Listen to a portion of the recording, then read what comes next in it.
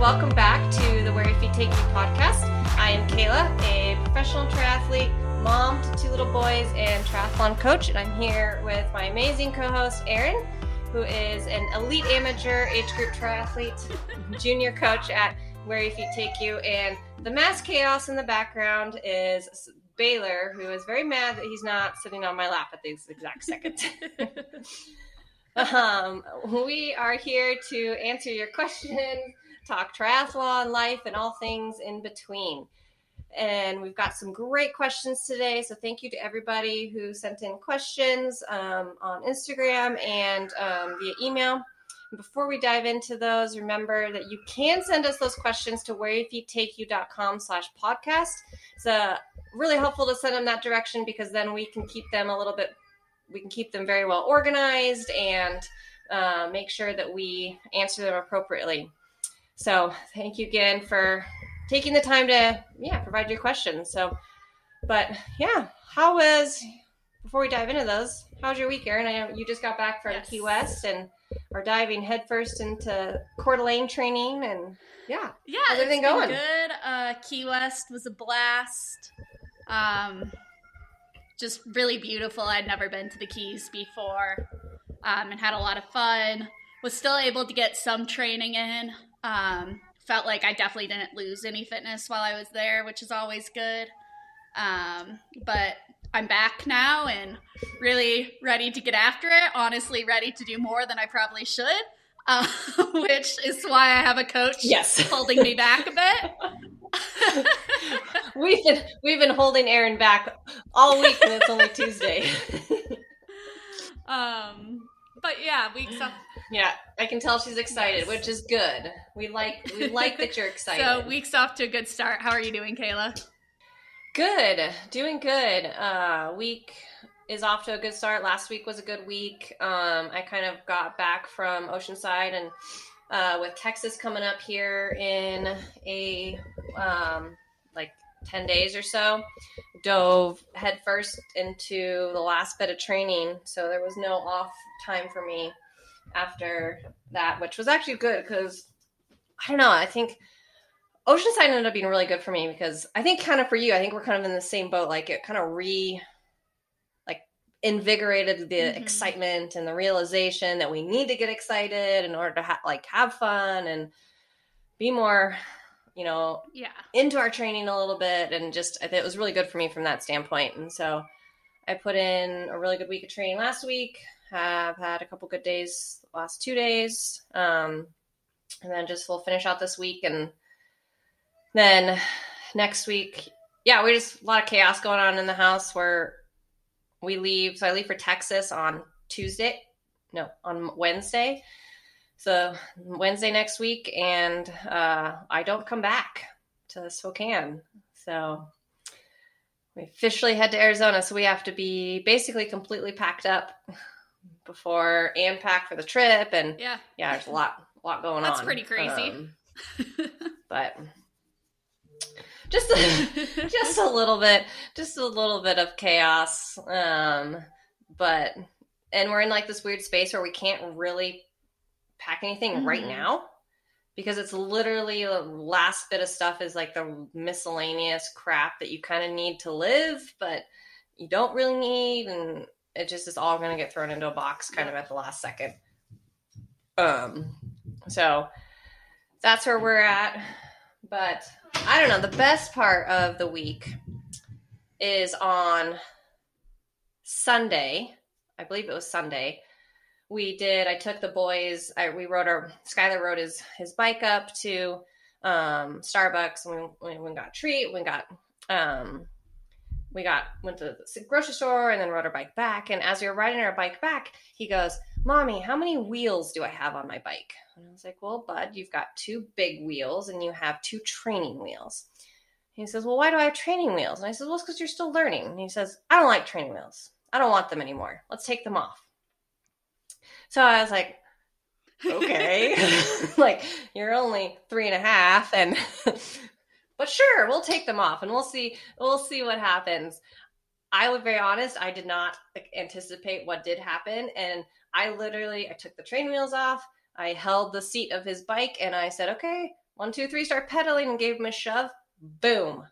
Really? Riding with no training wheels. Wow. Totally first try. The second try, he made a turn, and this was Sunday that he figured this out, and he is obsessed with riding his bike. And we went on like a mile run ride where he rode and I ran, and Brandon and Baylor rode on the electric bike, and we just rode home from daycare, and he's like now jumping up curbs and like making turns. And, that's so exciting. Yeah. Is that him now? That is him now. Yeah. That's he is really proud of himself, and he is so into it. He's like every day, I want to go ride my bike. And yesterday we were riding his bike back and forth in the kind of like road that we have where our house is, and he'd ride his bike, and then he'd hop off his bike and take his helmet off, and he'd transition, and he'd go run because he wanted to transition just like Mommy. That's so cute. I love it. It's so much fun. So that is the Uber highlight of my As week. it should be. That's awesome. Yeah. Yay, Skylar. It's pretty cool. I know. We're pretty proud of him. He's pretty proud of himself too. But now we're dealing with the fact that Baylor doesn't even want to try using the Strider bike. He wants to just go straight into using Skylar's big kid bike. And we keep trying to get him to use the Strider so that he can like learn his balance and just even like start learning the thought process of it. And he gets so mad, and he like throws the Strider on the ground, and he only wants to ride on the big blue bike with no training wheels. Well, Baylor's always been pretty fearless. Let's just say it's not working. He has been, and he's a very fast learner. So who knows? Maybe he'll be riding a bike, but before he's like 2.5. Who knows? That's adorable. No, but it's a lot of fun. I think it's gonna be really fun. And Skylar is really fast. Like when we did our little mile, and he's getting even faster. And just ran home from daycare, and I was legitimately like running hard, like 8 to 8:30 minute miles. Like, and I am not exaggerating. I clocked it at one point, and I was like, oh man, like if he built up his endurance, he's gonna be able to keep up with me on my long hard runs, or he's gonna be out biking me before he's even 5. I don't know if I like that or not. Bittersweet. So, yeah. So that's what's going on with us. A lot of crazy awesomeness, a lot of fun stuff going on, and yeah. But we've got a lot of questions, so let's dive into them. This first one's really fun. It's from Kristen Yax, who's from Bend, Oregon. I've known Kristen for a really long time. Her and I met a really long time ago. She's awesome, and she says that she's considering moving to Arizona. And she wanted to know our thoughts on living and training in Arizona. So she's wanting to know, Aaron, what you love about Arizona, how to manage training in the hotter months. And then she wanted to know from my end, what am I most excited about making that big of a move?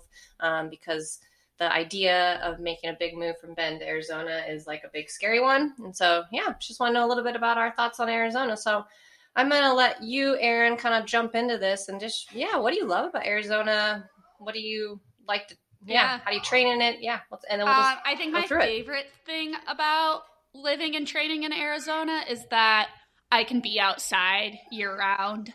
I know in all the states where it snows and it's cold, it's just not possible to ride outside. And sometimes it's not even possible to run outside. But in Arizona, because there's no fear of ice on the road or just being so miserably cold, you can go outside anytime. A lot of people would say, doesn't it get really hot in the summer? And it does. But you can wake up early and it will still be hot. It's still going to be 90 degrees at 5 a.m. But it's manageable heat, especially on the bike when you're creating wind. And you do get acclimated to it. It's still, you're probably still not going to go as fast as you are in the cooler months, but you learn to adapt and good thing about that is you don't have to ever worry about going to a race and not being heat acclimated. You're probably always going to be acclimated to some type of heat. I think that's one of the things that served me really well at Kona this past year was I had just trained in heat, so the hot weather there didn't bother me.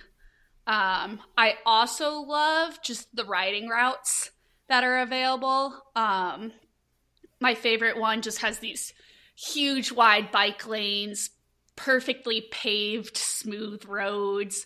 It goes through the mountains and the desert and past the Salt River, and it's so pretty. Got some good rolling hills, and one like 4% grade 3-mile climb. That's pretty good for me to do every now and then. And then there's the Tempe-Town Lake Path, and the Greenway Hayden Path, and all these different paths you can run and ride on that cars aren't allowed, and there's no traffic lights. Like, I can do 20 plus miles without ever having to hit a stoplight without ever having to do a loop. That's awesome. And I just don't think you get that in a ton of places. I just love it. And there's a great triathlon community here too. So if you're someone who likes training with people, there's always people to train with. Yeah, I think that's something I'm looking forward to, because I really do feel like that the whole Phoenix, and obviously we're talking kind of the Phoenix area, but also like if you get into other areas, Tucson is a big, triathlon mecca, or just, endurance athlete mecca. And there's just the whole atmosphere and the people who are just love being outdoors is really exciting. I think that's the piece for me I know I'm most excited about, is really just being able to be outside all the time. And that's, for us especially, that's like the big reason we chose to move to Arizona. It had a lot to do with the fact that, one, for my career as a professional triathlete, being able to train outside year round is going to be a huge boost for me. Something I've definitely noticed, like this is the longest time I've ever had to be inside for this amount of time. But then also for us, like getting the kids, just being able to have them be outside all the time and be outdoors and golf and play baseball and ride bikes and anything that they want to do is just, really exciting. I don't know that I necessarily honestly have any fears. I think it was more hard when we were making the decision to move at the very beginning, because we had to make it, like, Brandon had to get a new job. And like, for me, it's easy. My job can move anywhere. I just need a computer. And so that was never hard for me to do, but it was knowing that Brandon had to make sure he had a new job that made sense for our family. And then making that big jump, like, okay, he's going to quit his job and start a new, like, that was maybe the piece that had a fear, but we're just really excited and we can't wait to be down there. Especially because, like, just living, my life has been indoors for so long. It'd be really great to be outside. And I think you said it right, like managing the training in the hotter months, for me, is almost easier than managing the training in the cold months, because one, it's a shorter time frame, or at least this year is a shorter time frame. And like you said, you get up early and you start your key sessions earlier. Maybe that means you do your biking and your running earlier, and then you only swim in the afternoons, because you can handle swimming in the heat a little bit better because you're in cold water. Doing really key sessions, like really, really key sessions, maybe doing those inside for a little bit, like, pick and choosing, like if you have to do VO2 max intervals, doing those inside so that you're not, overdoing the intensity plus the heat. And then the other thing, and I think this is something that I know you're constantly working on, and I know I will have to as well, is managing, like, making sure that you're hydrating enough, like drinking electrolytes on a regular basis, drinking water on a regular basis. And I think those all kind of play into the part of, making sure that you manage the heat and stuff like that. So, but overall, I know I'm excited. I can't wait to be down there. So we love Arizona in our house. It'll be a lot of fun. So awesome. Okay. The next question is from Marie Repassi. I'm probably totally butchering that. I think that's the girl that you used to swim with, if I remember correctly. Yep. And she had 2 questions. Is a kind of one had to do with like warm up and cool down and recovery and injury prevention. And I thought this was really great because we know that you, Erin, have, you have a lot of niggles that we have to manage and make sure. So I'll really, be able to share some of that for you. And then I believe she also had a question on our improving our ability to kind of fall asleep and what tips that we had. So basically, her question came down to, do we have any warm up or cool down before hard workouts, injury prevention, prehab, and then and then we can go to the other one, just improving our ability to fall asleep and what tips do we have. So Erin, I would like you to kind of go over some of the things that you do because you have, hip and back stuff that we always are constantly kind of managing. I think for me, it's a lot of warm up before I even start the primary exercise. Like there will always be at least a 10-minute warm up of whatever the exercise I'm doing is. So like a 10-minute easy jog, 10 minutes easy on the bike. But before I even start those things, I do at least 10 minutes of warm up off, where I'm doing just dynamic stretching, opening up my hip flexors. So like runner's lunge, pigeon push-ups, just hip openers, and like RDLs, squats with different feet placement variations, just to really get everything loose and moving. Then the other thing that I do, I think you really combine dynamic stretching, but also activation work. Really. Yeah. So that's what I was going to say next is that I have a especially hard time activating my glutes. I'm very quad dominant. I always have been. And my glutes just don't like to turn on. So doing clamshells and fire hydrants and leg lifts with just like a booty band around my knees before I start can make a huge difference for me and get those glutes firing and really put more of the load on my muscular system instead of all the skeletal and bones and ligaments and joints and all that. Yep. And I think that's the key there is especially when you're kind of doing injury prevention, prehab type work, is your warm up becomes very, very important. And like you said, it's more than just the warm up that you do for like 10 minutes of easy jogging or spinning or anything along those lines. It's really about creating activation and getting the neuromuscular system to turn on so that area, for lack of a better term, is ready to work. And resistance band work is really, really great. So like, lateral walks, monster walks, like you said, clamshell work and, squatting. RDLs are great. I love doing RDLs with a resistance band for kind of allowing my body to kind of warm up and start activating. Sometimes I'll even do like kind of some calf raise stuff, really focusing on, especially for running, really focusing on getting my big toe to be like the driver where all of my energy is pulling through my big toe so that I can kind of make sure that I'm running through the big toe and versus, through the outside. So I'll do like calf raises, and then sometimes I'll even do like, I'll hold a squat and then do calf raises kind of that way, again, just driving through that big toe. Really, I think that's just the key, is focusing on activation work and, making sure that you're not going into things cold. Because we do have a tendency to do that, like just start running. And that is where you then can kind of really injure things.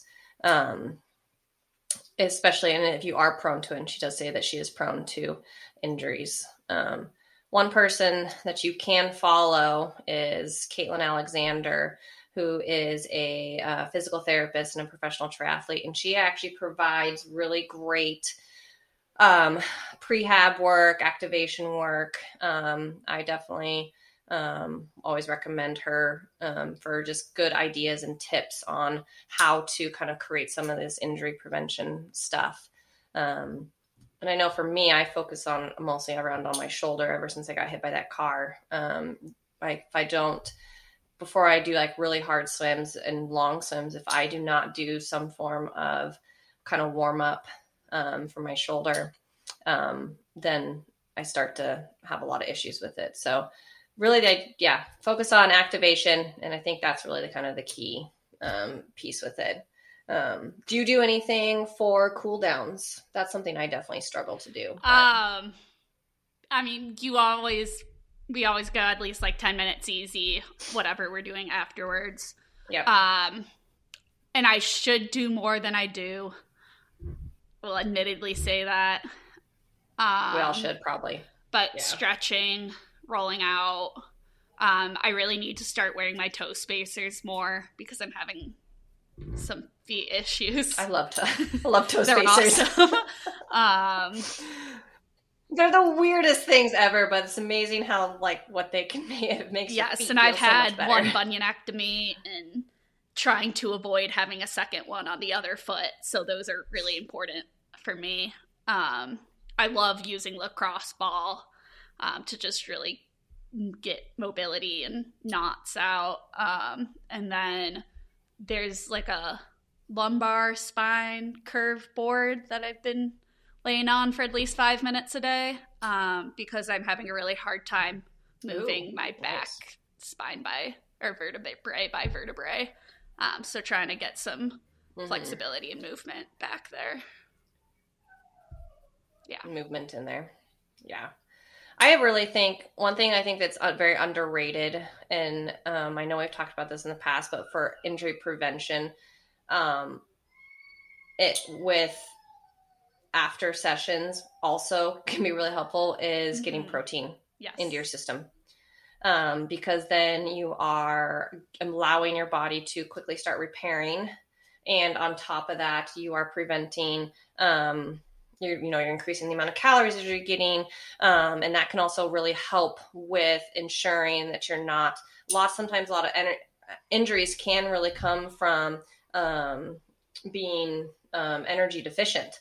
And basically just not having enough calories. And so then your body is going to start taking its quote unquote energy from your bones and your structural system. And then that definitely is a huge risk for injury. And so, yes, these pieces are important, like the prehab work and the cool down work and everything. But if you're not also paying attention to your nutrition and getting protein and carbs, immediately after your sessions, and then make sure you're fueling before your sessions, during your sessions. I actually just had a long conversation with an athlete about this this week, in that because I just don't have enough energy to do my days, and we started kind of really digging into it and really are looking at making sure that she's fueling her sessions, because she's not. And I kept trying to get her to understand that you need to fuel your sessions in order to just not put yourself in such a deficit that you're constantly coming back, and that you have enough energy for the rest of your day. And so, stuff like that also is little pieces that can be really helpful for injury prevention. The other thing that I will add that's kind of related to that is just really executing your sessions how they're meant to be done. And that's something that is a continual work in progress for me. But your workouts should not be at 100% intensity every time you work out. The workouts that say they're easy are supposed to be easy. When you're supposed to be recovering during intervals, you're supposed to be recovering. That's for your body and neuromuscular system to really reset and take the load off, so your body can just recover. And if you're not doing that, you're adding this load and adding more load and adding more load, and you're never going to recover from it. And eventually you are going to get injured because you're never giving your body the time to recover. Yeah, she's learning, everybody. She's learning.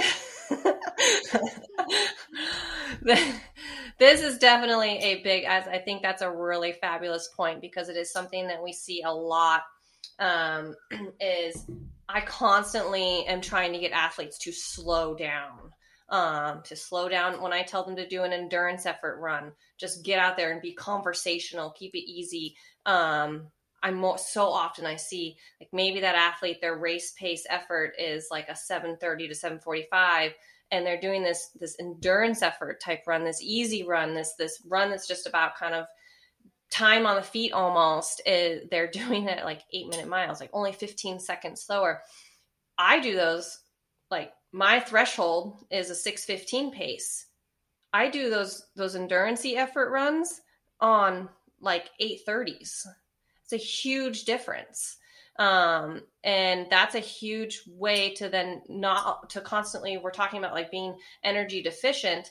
If you are constantly hammering, you are overdoing it and you're pulling way too much energy from your system and never allowing it to catch up or recover. So I love that point. I think that's a great point, Erin. Executing as per prescribed and really being on top of letting go of the ego a little bit and not being afraid to have the watch time be slow. I mean, if you have 800s as your session at threshold effort, you should be doing those at threshold effort, and your recovery should probably be, I mean, I often walk my recovery when I do those sessions.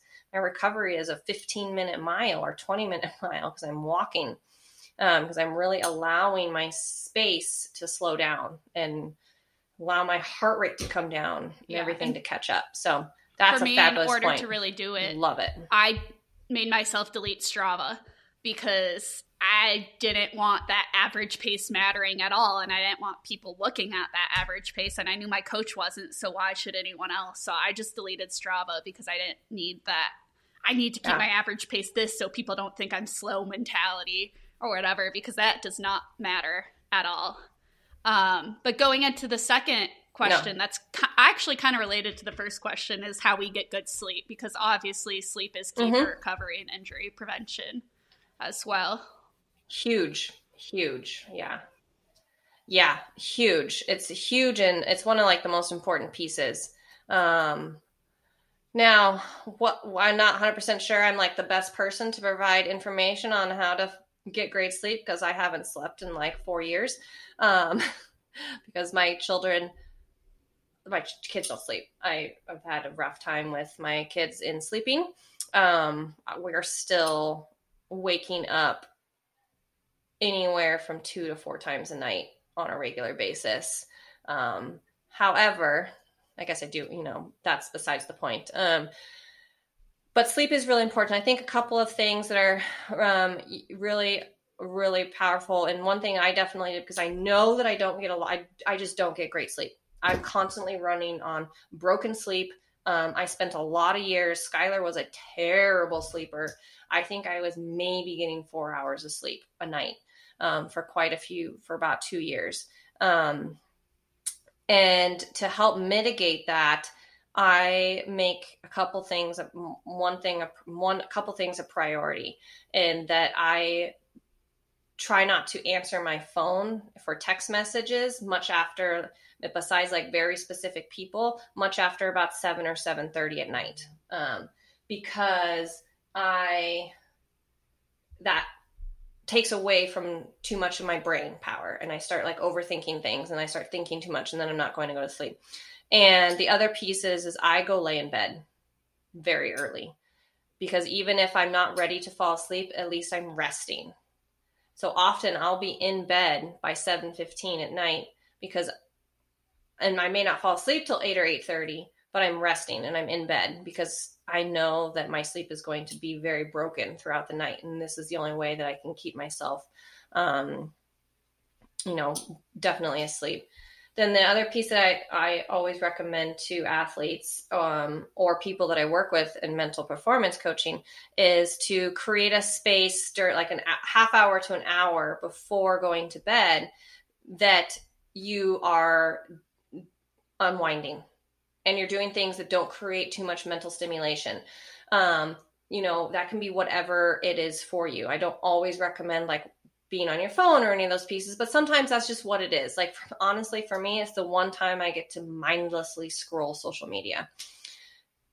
And I want to mindlessly scroll. I don't want to think about anything. I want to just be very mindless. And so I'll do that for a little bit. Again, I don't always recommend that, but it works for me. but knowing and backing up and saying, okay, I want to be asleep by 9:30. So that means if I want to read for a half hour and I want to do X for a half hour, then I need to be in bed by 8:30. And then you put away the pieces that are going to kind of create too much stimulation. And that's really helpful, kind of creating that space for it. And then the last thing I've been doing lately is I've been using the triple magnesium from Pillar Performance. And you can find that on the feed. It's based out of Australia, but they now provide it on the feed. And it has been awesome for allowing me, the biggest piece that I'm noticing, because again, I don't get good sleep at night. I have very broken sleep, is that when my kids wake up and I have to deal with them, I fall back asleep really quickly. Whereas before, I was not. I was like up for a half hour. And so then next thing, like I've been up for a while. So that's something that's been really helpful for me, their triple magnesium powder. But yeah, I guess that's some of my tips. What about you, Erin? I know you have worked through a lot of this before. I do a few things now that I have found really helpful. I have gotten really good at not being on my phone a ton before bed. And it's like one of the best things. And I don't, it's not like I'm no screens. I'll still watch TV within 30 minutes before bed. But I used to be somebody who felt like I needed multiple things going on at a time. Like while I was watching TV, I used to be scrolling social media while having a conversation with somebody else. And now it's really just like watching TV. And then when it's time to go to bed, I turn the TV off. And often I'm going to bed with my boyfriend and I'm just really present with him at bedtime. And when I roll over, we both know like it's time to sleep, and I can fall asleep pretty easily most of the time, just being in that routine. But when that doesn't work, I do a lot of breath work or like meditation work.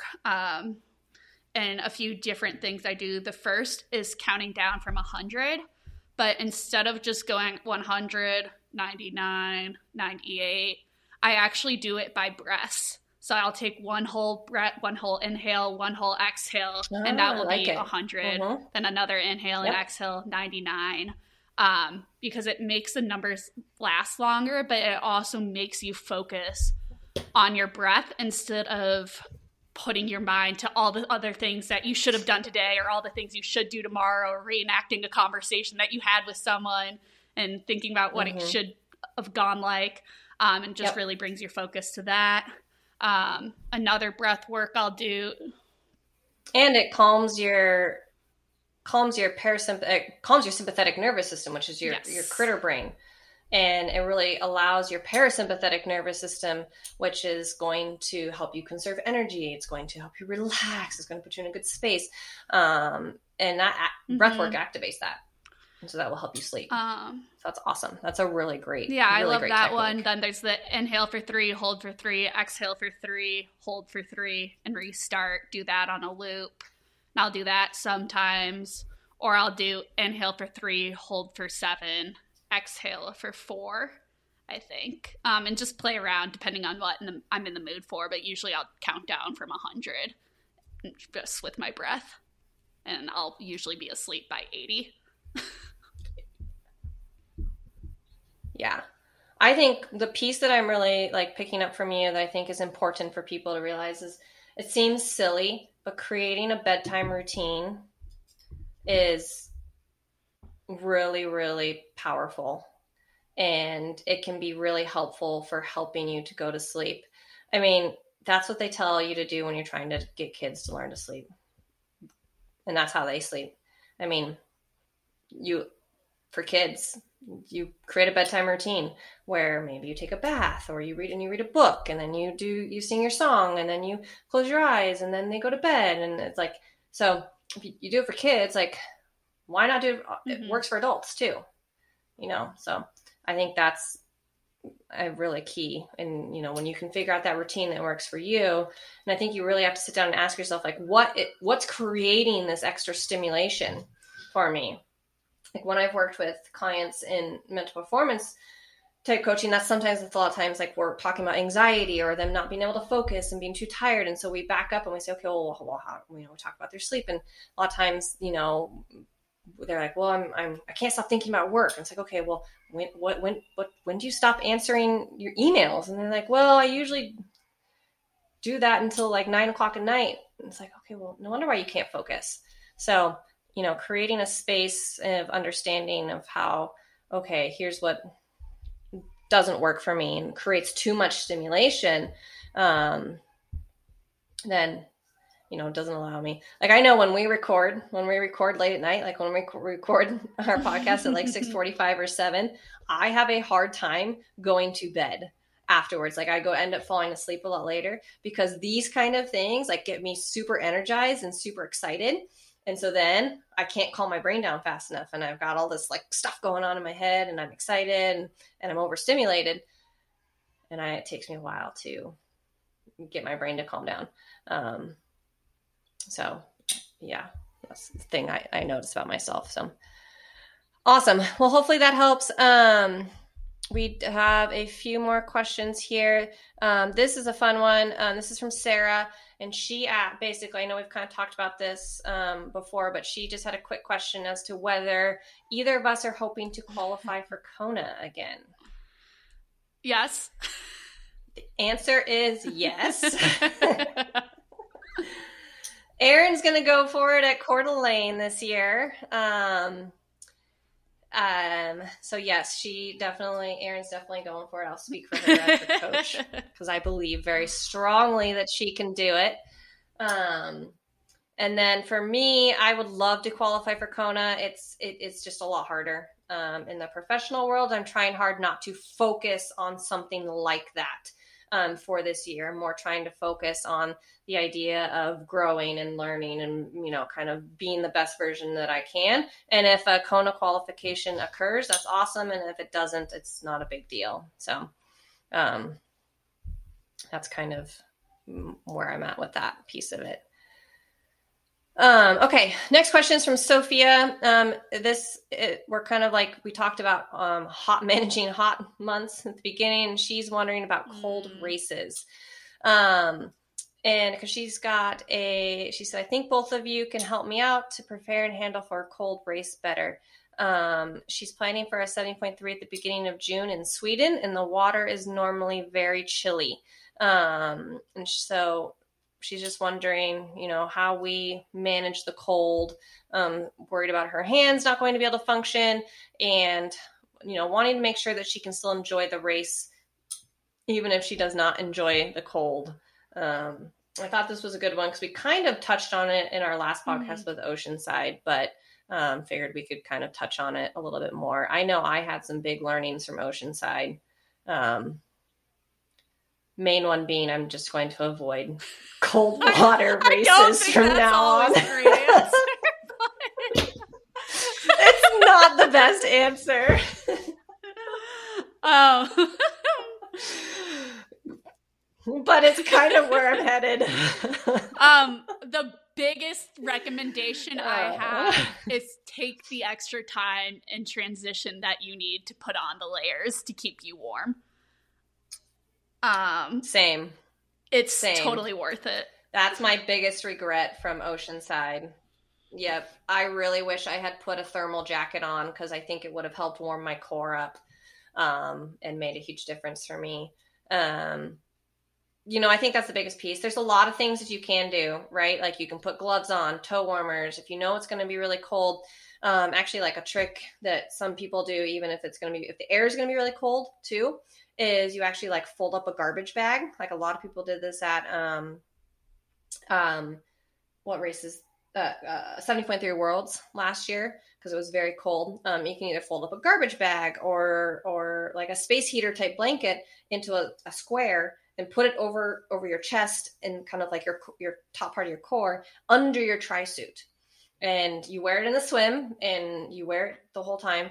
And it just helps insulate your core a little bit more and prevent you, kind of from some wind pieces. But yeah, I think the key is, taking the time to get yourself warm in transition. A lot of times when the water is cold, even if it is really cold, you kind of start to not feel it as you get through it.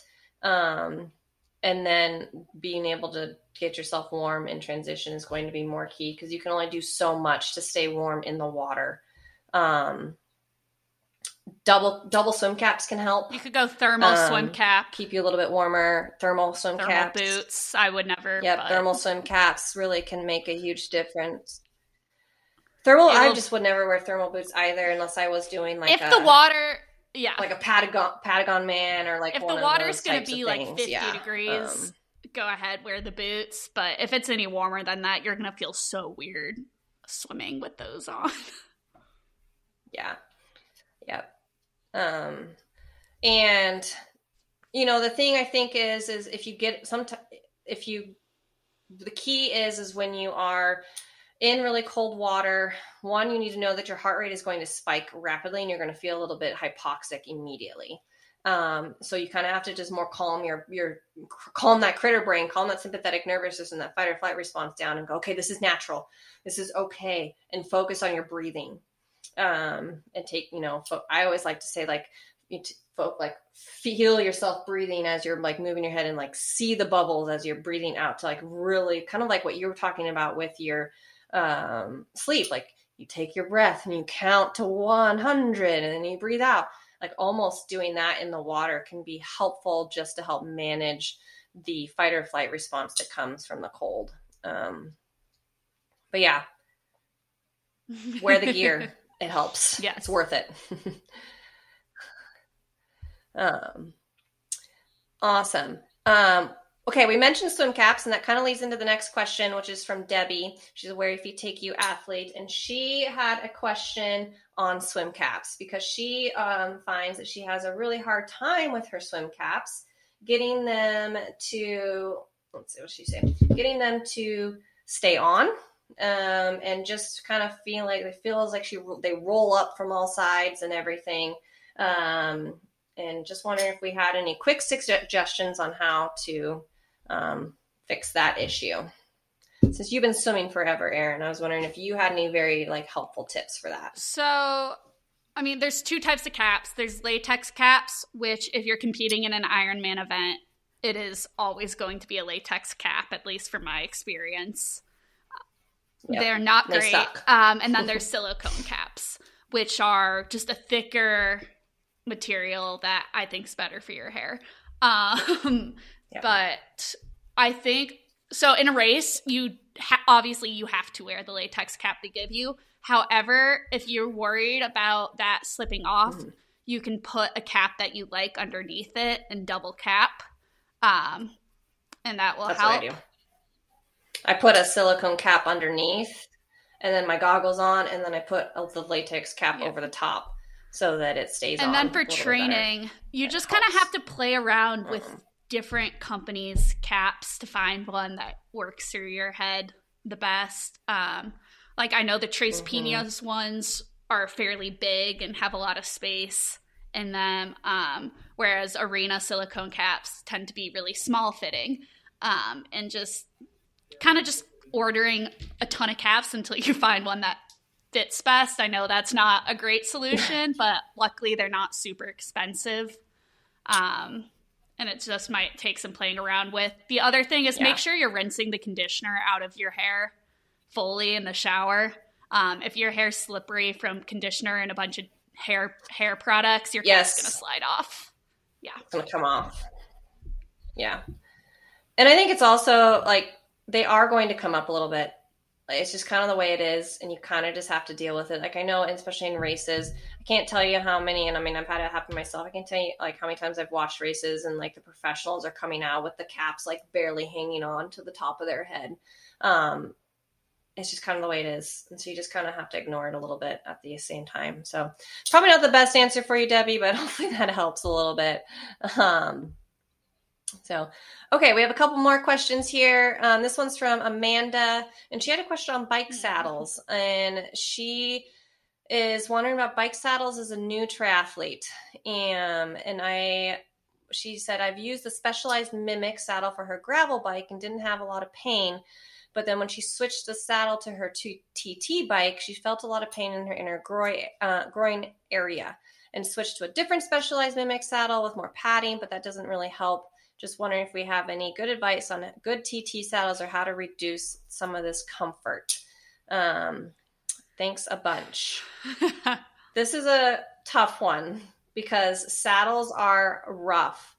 And I know Erin Erin's had some experience with saddle discomfort. And one of the things with saddles, with switching from a gravel bike to your TT bike is a very different position. So on a TT bike, you're more rolled forward, or tipped forward. You're going to be putting a lot of pressure on your pubic bone because that's where you sit. And so you want a saddle that's maybe got a little bit of a shorter nose, and that can help. And it's not necessarily about needing more padding, but more about, maybe having a shorter nose, and then also it's going to sound bad, but like a fit, just getting it fitted with them over and over and trying different ones. And it's hard because everybody is really different. And, I know for me, whenever somebody comes to me with a question on saddles, I do just say I'm going to refer you to a fitter or refer you to a bike company that's going to help provide it, because saddles are so specific to everybody that it really just depends. Like for me, I use the Bi saddle and I like it. I have no issues with it. I'm fairly comfortable. And the only time I have issues with it is when I know I need a new one, because sometimes they get a little bit like tilted. But that just works for me, but doesn't work for everybody, because everybody has very different like sit bones and their pelvis is fit differently and they roll forward in a TT bike differently. And so it just really depends. What's worked for you? Right now I am on one of the ISM saddles. Those are good saddles. I rode those for a really long time. Actually, last time I got a bike fit, I think I tried 10 different saddles and I ended up just sticking with the ISM and kind of came to the conclusion that you're never going to be super comfortable on the trainer. And you just kind of have to deal with it. No. On a trainer, no. It's going to feel very, very different on a trainer than it is going to feel on the road. On a trainer, you're very static. And I think I even commented on this on your Training Peaks. Like, make sure that you have some natural movement if you can, whether that's sit up or get out of the saddle, or just kind of move around just a tiny bit.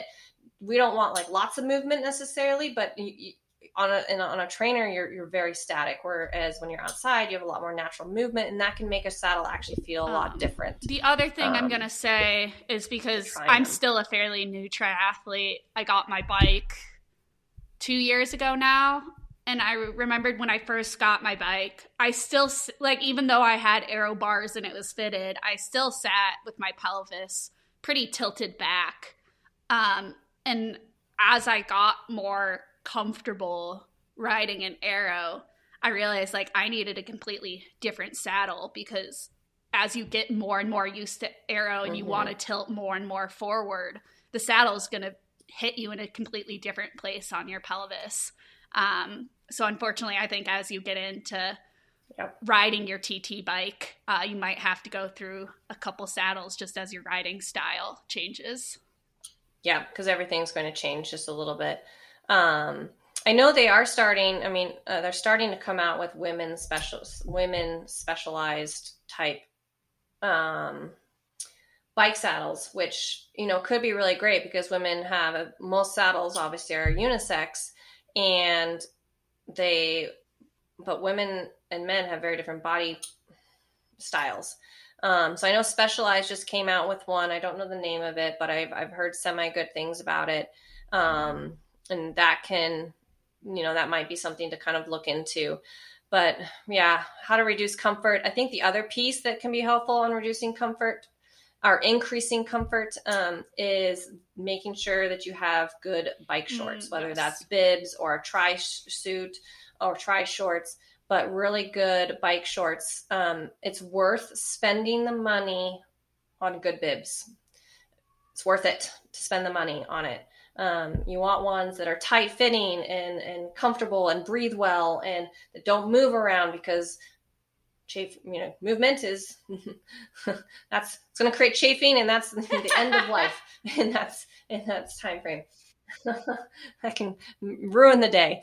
So that is also a piece that can be really helpful to reducing discomfort, is having really good bib shorts. I like to ride in bib shorts. If you prefer cycling shorts or even TT shorts, that's fine.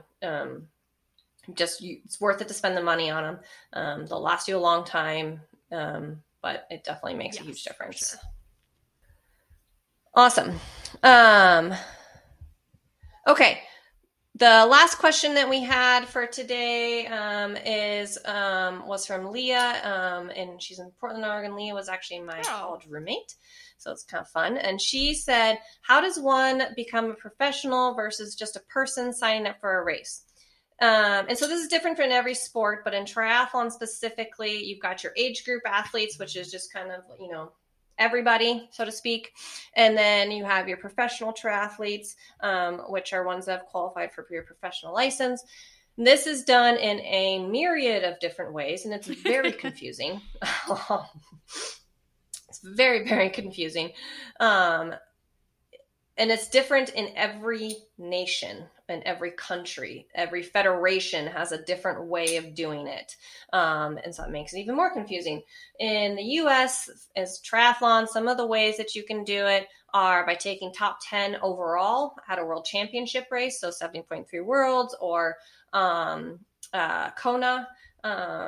You can do it somehow at age group nationals. I think it's like that I do know. Coming top three overall. I think it's top 5 and within 8% of the winner's time.